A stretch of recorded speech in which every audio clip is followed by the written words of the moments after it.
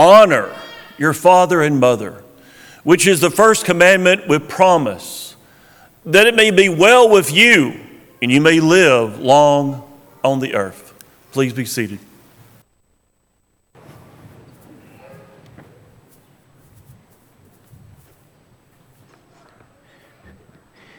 If you are visiting with us today, let us say how pleased we are to have you here with us. And hopefully you've gotten one of those visitors packets. Inside that packet is an attendance card. If you'd be so kind, pass that toward the inside aisles, whichever aisle you'd like. We have some gentlemen who will come by and pick those cards up at this time. We're grateful to have you here with us, and grateful to have you stick around with us, and we will be able to talk to you and get to know you a little bit better after all of our worship service is over. Happy Father's Day to you. Gentlemen and ladies, happy Father's Day to you. I don't want to leave you out. Special day, buy him something great. A good meal is always great, by the way. It is a privilege to be a father, and it is a wonderful opportunity that we have given to us by God. Let's take a moment this morning and look at Luke chapter 15, and we'll make it there in just a moment. And that's where we're going to spend the majority of our time this morning. As Jesus lives on this earth, he lives some 33-ish years. Majority of the time that he's alive, we have no record of. None. But we do have a very intense record of the last, say, three and a half years of his life. We have an intense record of what he taught, who he taught, how he lived among people, how he treated people. And I'd like for us to focus today on some things that he taught. Jesus would often teach in parables. He would use these things in order to teach men and women as they're gathered around some truth of God based off of something they would sort of kind of know about. In Matthew chapter 13, we see him teaching a parable about a man who is sowing seed in a field, and how when that seed is sown, some falls here, some fall there, and some of that seed produces a lot of fruit. Some of it doesn't produce anything because of where it fell. Well, in Luke chapter 15, we see him teaching another parable, and this, I think, is the only parable with a father figure in it. I think this is the only parable with a father figure in it. And we generally look at this parable, and as we look at it, we say, oh yeah, that's the prodigal son. And it is, as we understand it. We focus a lot of attention on that young boy, and then the older boy kind of gets the leftovers after we go, oh yeah, there's an older guy in here too, don't be like him. We're going to focus our attention today in Luke chapter 15 on the Father. I figure that's acceptable since it is Father's Day. So let's read Luke chapter 15, beginning in verse number 11. He continued, a certain man had 2 sons. The younger said, Father, give me my part of your estate, and he divided to them his living. Not long afterward, the younger son gathered his belongings and went into a far country where he squandered his money, living immorally. And after he had spent everything, the country suffered a severe famine, and he became destitute. And he hired himself to a citizen of that country who sent him into the fields to feed the pigs. And he craved to eat some of the carob pods which the pigs were eating, but no one gave him anything. When he came to himself, he said, how many of my father's hired servants have more than enough while I'm starving to death? I'll arise, I'll go to my father, and I'll say to him, Father, I have sinned against heaven and against you. I am no longer worthy to be called your son. Please make me as one of your hired servants. And so he arose and went to his father. And while he was yet afar off, his father saw him. His father's heart went out to him, He ran, embraced him warmly, kissed him tenderly. And the son said, Father, I have sinned against heaven and against you. I am no longer worthy to be called your son. Make me as one of your hired servants. The father said to a slave, bring quickly a robe, the best one, and put it on him. Bring a ring on, or put a ring on his finger and sandals on his feet, and bring that fatted calf and kill it. Let us rejoice and eat, for my son was dead, but has come back to life. He was lost, but he is found. And they began to celebrate. His older brother was in the field, and he returned and came near to the house and heard music and dancing. And he summoned one of the servants and asked him what these things meant. And the servant told him, your brother has returned. Your father has killed the fatted calf because he has recovered him in good health. The older brother became angry and did not want to go inside. His father came out to plead with him. He answered his father, look, I have slaved for you these many years and never disobeyed you, and you have never given me even a kid of a goat that I might rejoice with my friends. But when this your son, who's wasted your money with prostitutes, returns, you've killed the fatted calf. Well, the father replied, you are always with me, and all of my things are yours. We should rejoice, we must rejoice and be happy, because this one, your brother, was dead and has come back to life. He was lost, but now he is found. When you and I look at that particular parable, we see the mistakes of a younger brother. We look at them, even perhaps the first time we were introduced to this parable, we could see that path he was taking, and every step that he would take, we would go, don't go down that one. What are you doing? Why are you choosing that way? And seemingly every time we read about him, we want that younger brother to change the choices that he makes. And unfortunately, this is the case. That Bible that you hold in your lap, written some 2,000 years ago, or at least this portion, those words are just not going to change, are they? Every time we read it, he's going to make those same foolish choices, and he's going to walk straight down that same path. And we associate ourselves at times with those choices and with that path. We've all been there. Or is that just me? Have you been there? We make those choices from time to time. We look over at the older brother and we see what he's done and how he decided to stay. And how he decided to take on the responsibility of that farm and how he worked it. And if you look at the parable, he did the work. He was the guy. The reason why that farm is continuing to go the way it's going is because he put in the time and he put in the effort. We can't take that away from him. And what we find him in this parable doing is pouting and staying outside and being upset seemingly over the choice that he made. His choice was to stay. He didn't have to. The younger brother didn't. He could have followed right down that same path. He could have wasted all his money. But his choice was to stay. And that's the choice that he chose, and that's the choice that he lived by. But seemingly he's a little bit jealous of that younger brother for going. And he's upset. And at times,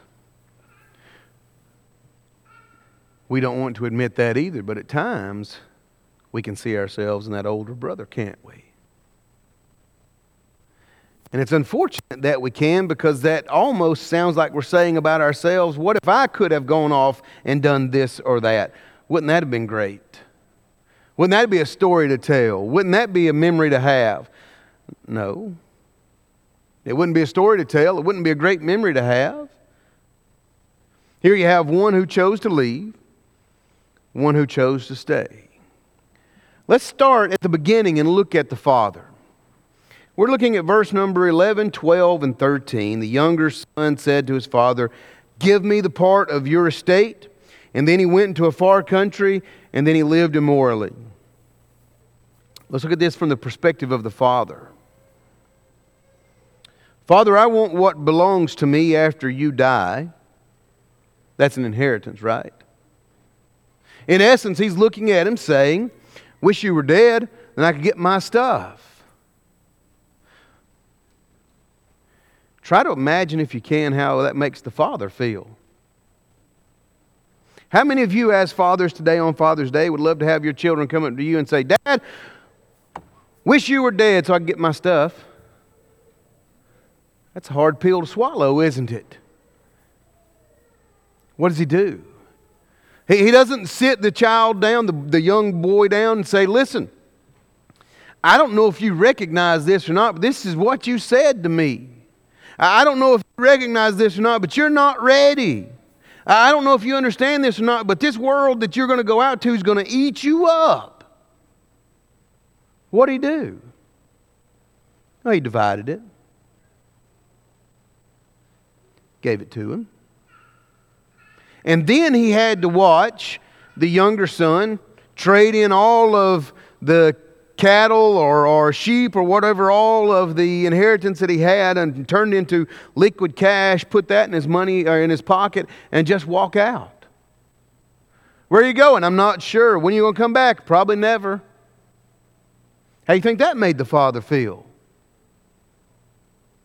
That's not great. "I may never see you again." "Bye, Dad, I'm going to go live life." Oh, wow. While this younger son only thinking about himself and how he can go and where he can go, the father is thinking of the 1,000 things that could go wrong from his front porch to wherever this young boy lands. The father there is burdened with experience. He knows how this world is. Fathers, you ever felt burdened with experience? Don't do that. Don't look inside that gasoline can with a match. That's just dumb. Don't do that. Do you know why we can see it so well? Because at some point in time we've looked down in that gasoline can with a match.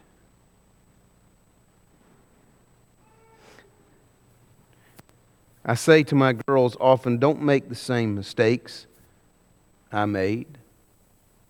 Don't live life the same way I did. And here is the father who by statements and by actions of this younger son is going to be hurt. He's just going to be hurt. What does he do? Nothing. Seemingly, out of these few verses, nothing. Because he realizes that everybody's going to have to make a mistake every now and again in order to learn. I mean, except for everybody except for Nathan. Nathan never made a mistake, right? Oh, yeah. Yeah, neither have I. You know, those lessons that we learn the best way usually hurt. And here's this younger boy trying to learn the mistakes while the father on the inside's hurting for him. Look down at verse number 20. After everything goes wrong with the boy there, the younger son, he decides to come back to the father and make amends. And so he gets up out of that hog pen, and while he is a great way off, the King James Version would say, this version would say far away, the father's going to see him. This is not a chance encounter. This is not just the father happens to be at the right place at the right time. In Israel, there is an additional room that we don't know about because our roofs are shaped differently. Our roofs are shaped like this, right? Yeah, we don't want water or snow or any of those other things hell, in this case for this week, to come into our house. Their roofs are shaped like this, where it's a little bit inclined so the water will run, but not much. They want an outdoor veranda. That's a good word, huh? They want a place where in the afternoon they can go and sort of sit in the evening, cool, and hang out, and that's their roof. It's a lot like our porches.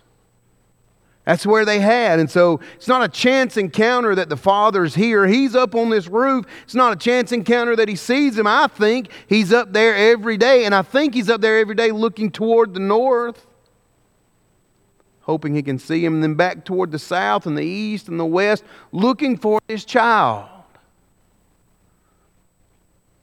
praying that He comes home, hoping that it's today, hoping that he has, one, learned his lesson, but maybe not so much that his spirit's crushed or his body's hurt. He's just looking for Him. And as he's staring out over the horizon, he sees something. Some figure he can't make out just yet. And as it gets a little closer, he says, that's a person. And as that person gets closer, he says, I know that walk. I know that person. That's my son. And if you'll read in verse number 20, he runs out to him. Now, you may not look at words and statements this way, but I'm gonna help you out the way I look at them. Are you ready? If he runs out to him, that means he's no longer on top of the house. You say, well, yeah, duh, preacher, we knew that. He's going out to him. But that's not going to be the task generally of a father, especially in Israel. You know, the long flowing robes, they're not the best for a race. So this man would have gathered his robes up, pulled them up to where they looked like what we would know as shorts today, and would have tucked them into his belt so that he could have a big range of motion so that he can run. Probably the most undignified thing that a Jewish man can do. Now, do you think he cares about dignity? Not a bit. He runs out there to this son. Notice what the Bible says. He runs out to him. He sees him. He runs out to him because King James will say he had compassion on him. Brother McCord will translate that as his heart went out to him.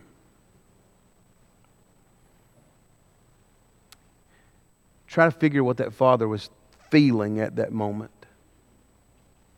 He runs out, he has compassion, his heart goes out to him. Notice this, he embraces him warmly, he grabs him and hugs him tightly, even though he stinks like hogs. And he kisses him tenderly. Why? When you and I look at that, perhaps we are a little more hardened than the Father. We look at that and perhaps we say, you know, it was his choice to leave. It was his choice to come back. He needs to make the corrections. You're not seeing this the right way. Here's how the Father sees this. This is my son, who for all intents and purposes we thought was dead. My child is alive. This is my son. So he runs out there and he hugs him and he says, this boy stinks. Yes, he does. But also, this boy don't have on the right clothes or the right shoes or the right accessories. Get him a robe. Not just a robe, the best robe. Make my son look like my son. Put shoes on his feet. One of the distinguishing markers between poor folks and rich folks in Jesus' day, shoes. Put shoes on his feet. Now we know what kind of family he's coming from. Put a ring on his finger. The idea there is establish him back in the pecking order he was. Give him the same authority he had when he left. But he's not put on some sort of probationary period. This is my son. What we're looking at here is the desire of the father to see him and to come home. Can you see the joy in that father's heart when he gets to provide those things once again for him? Because he's alive.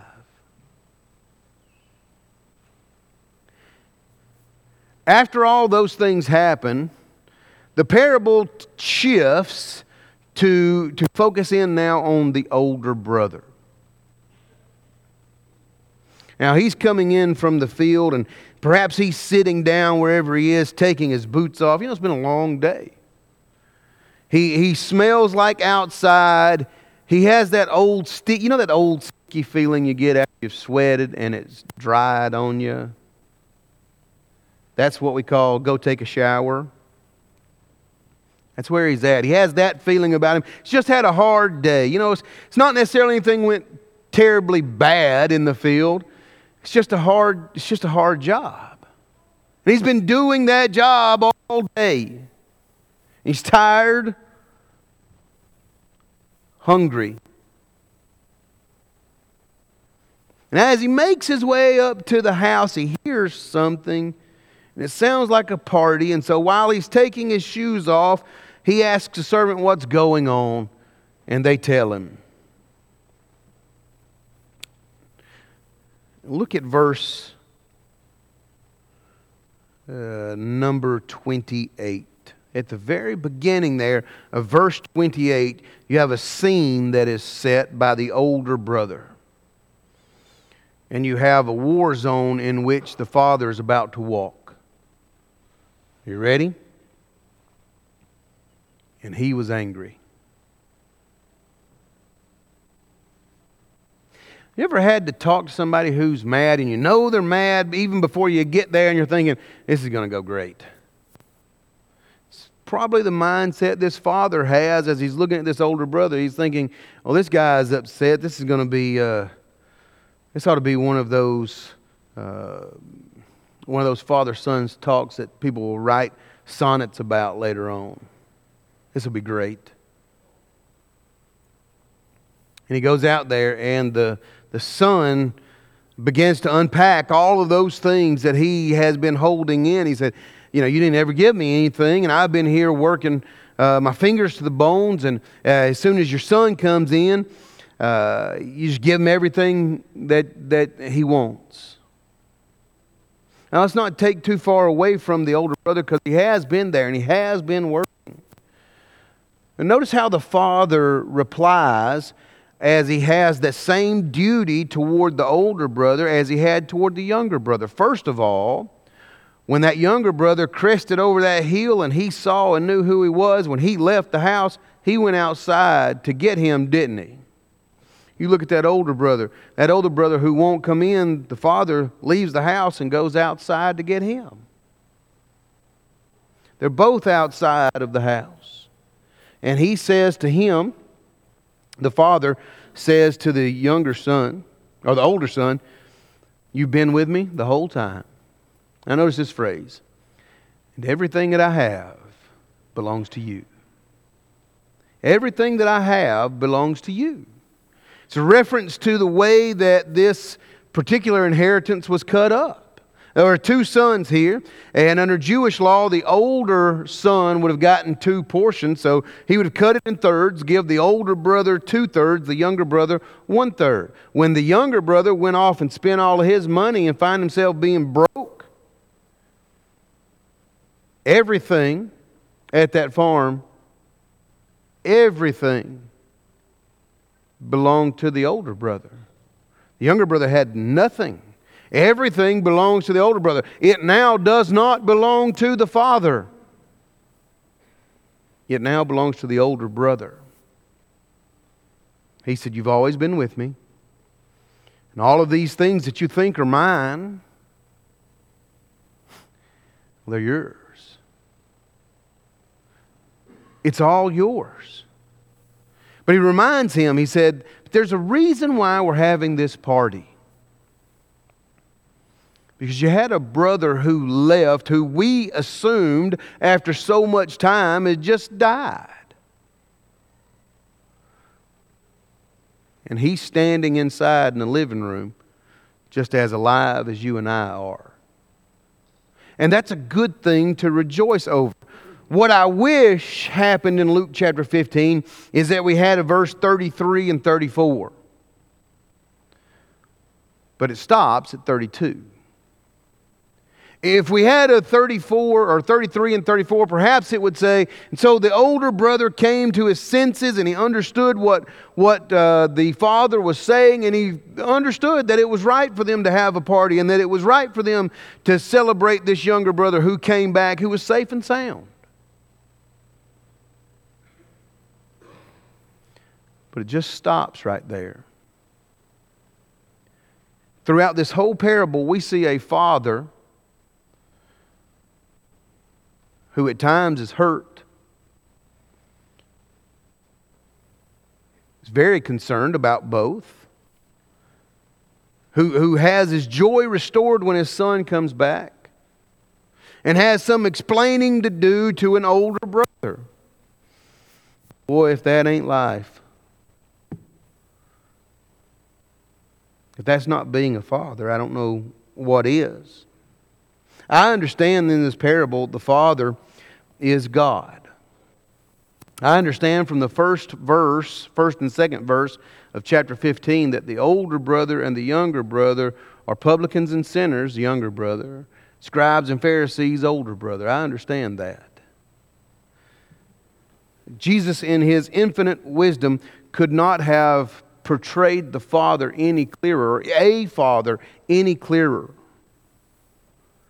Any father in any house is going to go through ups and downs. What has he taught these boys? Hopefully for the younger one, he teaches them, don't run away. The problems are going to be there.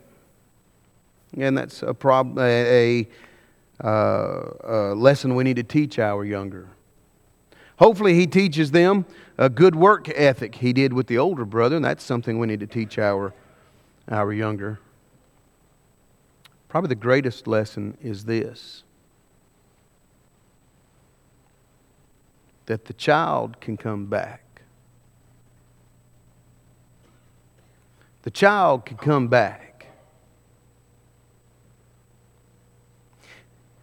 In Jesus' perspective, in Luke chapter 15, He's speaking about the child of God coming back to God. We look at it and we say, the child can come back to my house. I'm going to take care of my children. The bigger picture is the child coming back to God. Should be seen and should be understood by us all. We speak about it every single week. But in order to be able to come back to the house, you're going to have to be part of the house first. It's a requirement. I'm going to take care of my girls, right? Take it this way. Well, what if some other girl came in the house? I don't know who she was. Might take care of her. I don't know. Maybe. I guess. Maybe. I'd like to know who she is. But when you're part of the house, you get to come back. You're not part of the house. We got some issues we need to take care of to make sure you're going to be part of the house. Interestingly, if you're not part of the house of God today, there are some things we need to take care of to make sure that you are part of the house. Have you heard what He has to say? In Romans chapter 10 and verse 17, so then faith comes by hearing, hearing by the word of God. You heard what He has to say? Do you believe what He has to say? Do you believe that He will reward the righteous and that He will punish the wicked and that there is no third choice? That's John chapter 8 and verse 24. Unless you believe that I am, you will die in your sins. Have you repented of your sins? Do you even know what that means?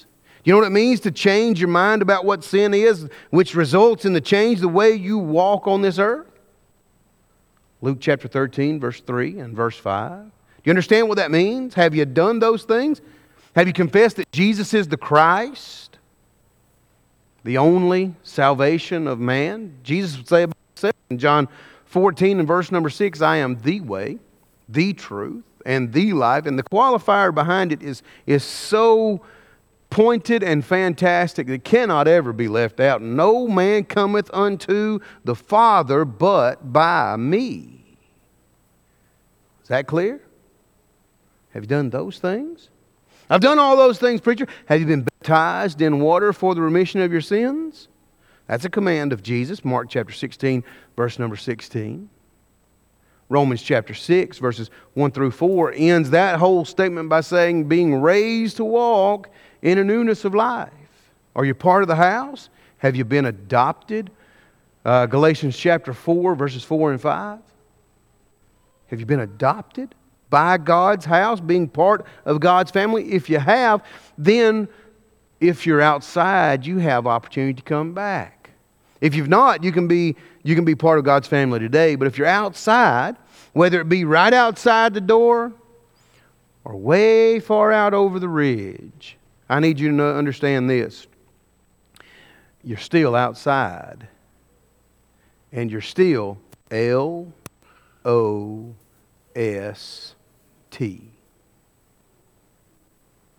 But you can come in.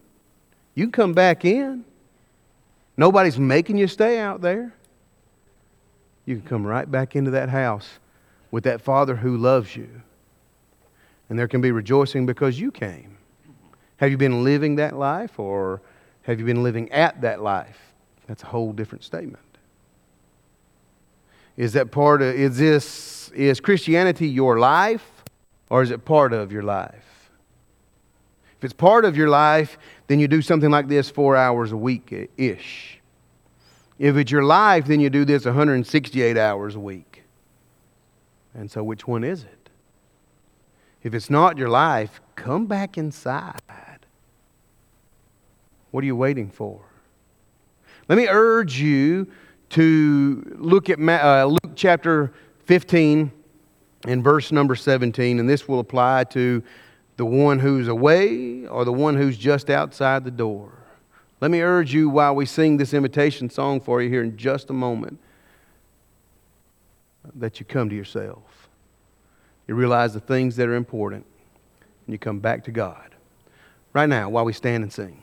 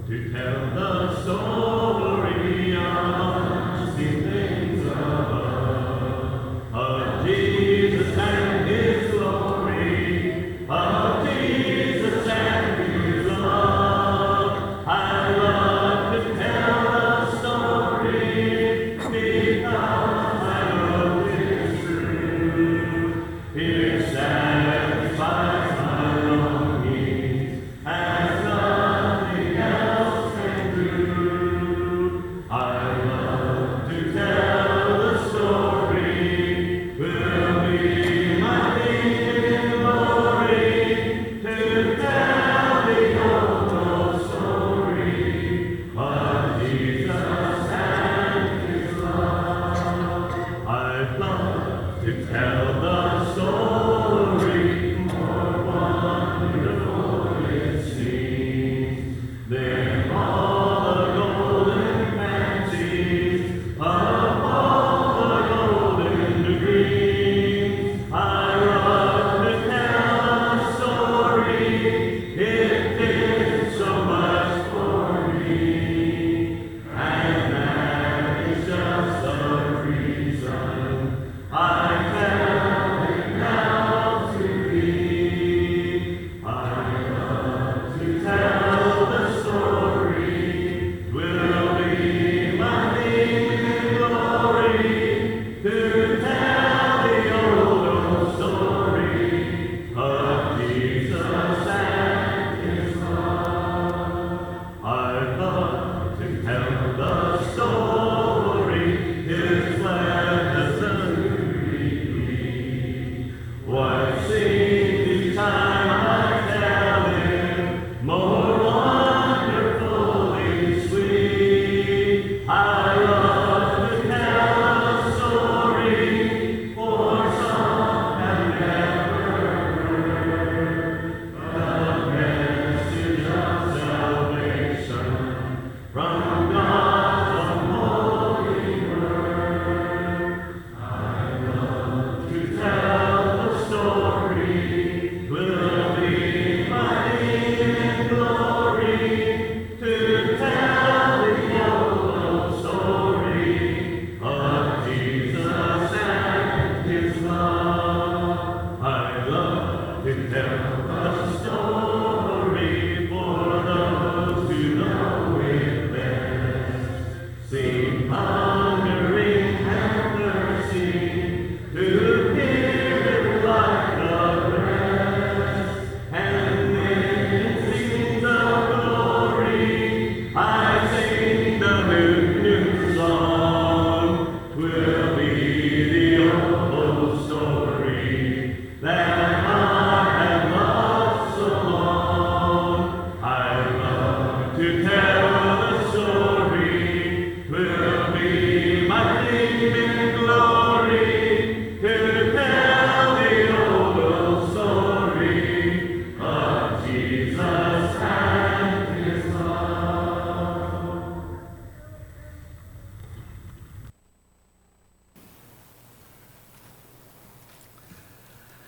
I don't like following Nathan up here because anything I say, as loud as I say it, is still not going to be as enthusiastic as the way he sings. We are blessed to have Nathan and other song leaders in this congregation. I know of no other announcements, but if I can make this little fancy thing here work. And I can. We have need of 2 propane bottles that have a knob on them like that and a connector like that. They don't have to have gas in them. We'll take care of that. But if you've got an old gas grill that you're not using, see me after the service or sometime. I'll even come pick it up if you don't have a way to get it up here. But we need 2 of them. Don't need 3. Need 2, if we can, please. Let's go to the Lord in prayer. Heavenly Father, we thank you for being our Father.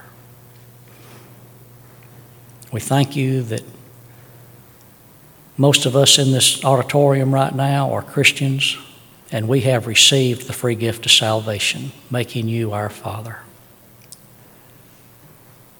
Those of us who are fathers here on earth have examples that we need to follow. We ask you to help us to do that, Lord, to be the earthly father to our children, be the earthly husband to our wives. Lord, we ask you to help us be the Christians that the rest of the world needs to see. Lord, we ask you to forgive us of our sins. We ask you to bless us and guide us. Help us take your word from this room into the world outside, to live it, to share it, to tell it, to show it.